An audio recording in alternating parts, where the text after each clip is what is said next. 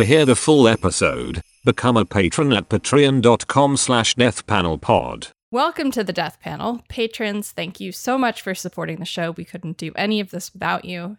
If you're listening to this and you're not a patron, help support our work and get access to all of our weekly bonus episodes, including the back catalog at patreon.com/deathpanelpod.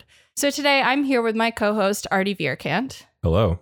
And the two of us are joined by returning guest and good friend of the panel, Nathan Tankus. Nathan is an unparalleled expert on the very technical details of monetary policy and central banking. He is the publisher of the Notes on the Crises newsletter and the research director of the Modern Money Network. Nathan, welcome back to the Death Panel. It's always a pleasure to have you on the show. Yeah, great to be here.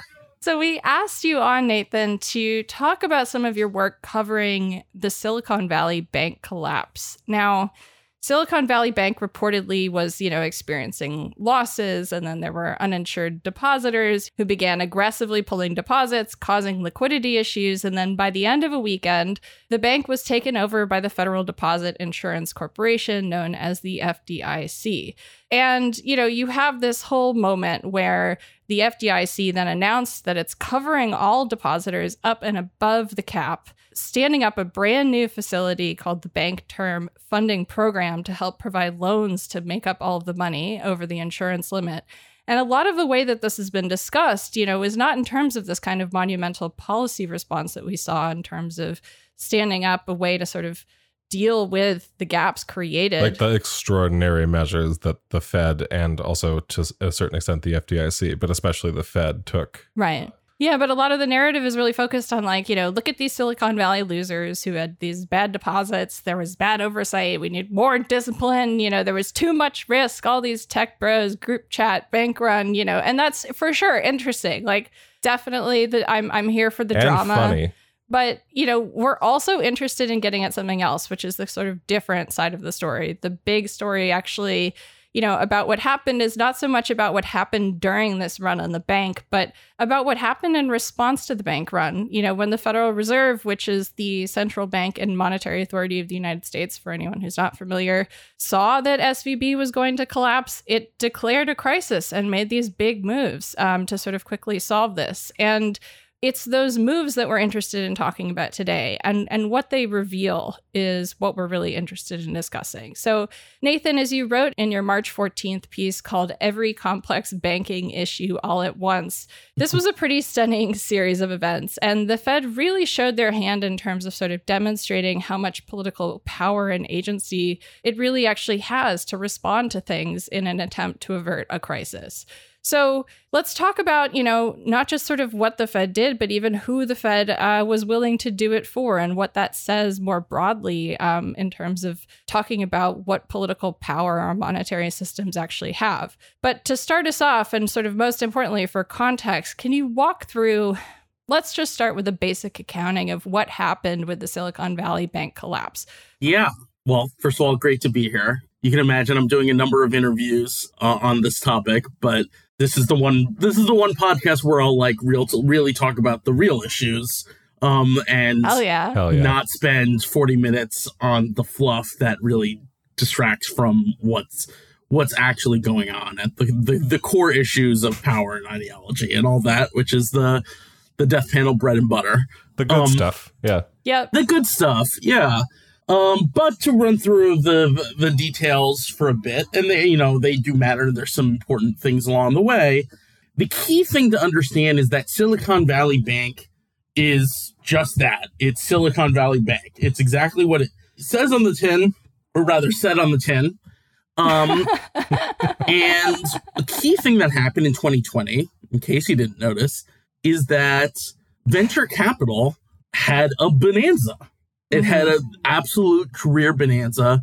First of all, just tech as an industry exploded in the early parts of the pandemic. The biggest companies see 20% more growth in sales by a snap of a finger, and so do a bunch of tiny companies. And there's an anticipation that, oh, yes, all this venture capital stuff, any kind of tech thing that you're working on is going to, see a much bigger customer base in the new pandemic situation.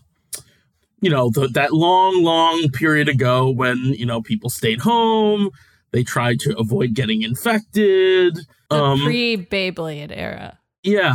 The pandemic era where it was both a pandemic and people believed it was a pandemic. Yeah, exactly. And so what Silicon Valley Bank ended up doing was, rather than kind of expanding its business model or entering new business areas, other areas that maybe needed loans more, and remember, it's the middle of the pandemic, so it's not like a great time to go expanding into a new business and, saddling, another whole other area of the economy with debt on the assumption that they have some great, business idea that they're going to be able to make a bunch of sales and expand based on your loans. So what they did instead was they bought securities, plain old boring treasury securities that mature in 5 years, more than 5 years, 10 years, to get that little bit more of interest that comes with buying a longer maturity treasury security.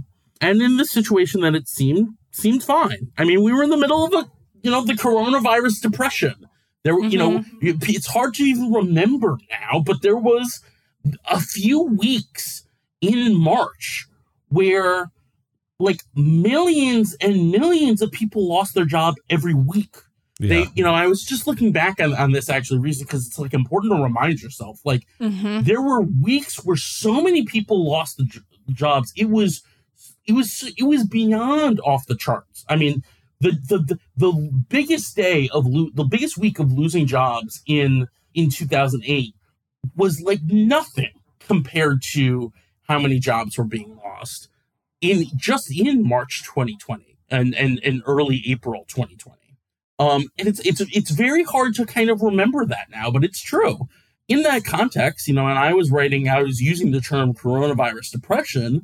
It was hard to kind of look around the corner and see the further consequences. And we had so many problems to respond to in the immediate term that the idea that the economy would recover and, we'd be out of a depression and the Fed might be raising interest rates was a very hard concept to conceive. And the other piece of that, of course, is the fact that happened represents a failure of government policy. It wasn't simply, and this is what's so hard to remember, it wasn't simply, people just didn't predict that the economy would recover. The economy recovering was a problem because it meant that you were unleashing the virus. Yeah. Obviously this is the bread and butter of Death Panel. But even in the context where you're dealing with it every week, it can still be easy to remember that context because we're so suffused in this other environment. And so fundamentally, the economy recovered because the government gave up on COVID protection policies, and that led the economy to recover. The economy recovers, demand goes up because we've had these big, fiscal programs. We have all these supply chain disruptions, which we, are at best very slow in actually directly trying to solve. And we take the foot off the pedal of the COVID, health and safety regulations, which their purpose was to keep the economy repressed, was shut down, was to keep services not being produced, was to repress economic activities that were a breeding ground for viral transmission. That was the purpose. So the fact that the economy recovered so quickly and we got into a situation of 3.4% unemployment, in some sense, that's better than the absolute failure of the response after 2008.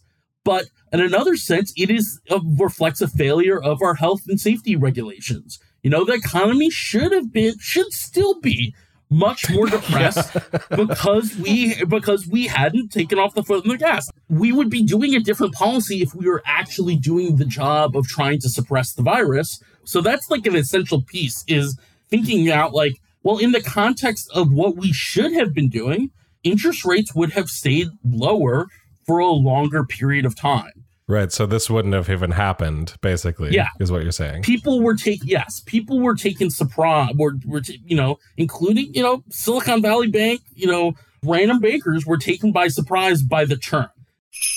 To hear the full episode, become a patron at patreon.com/deathpanelpod. You'll get access to this and the rest of our catalog of patron-only episodes, and be the first to get a new patron episode every Monday when it drops. With love, the Death Panel.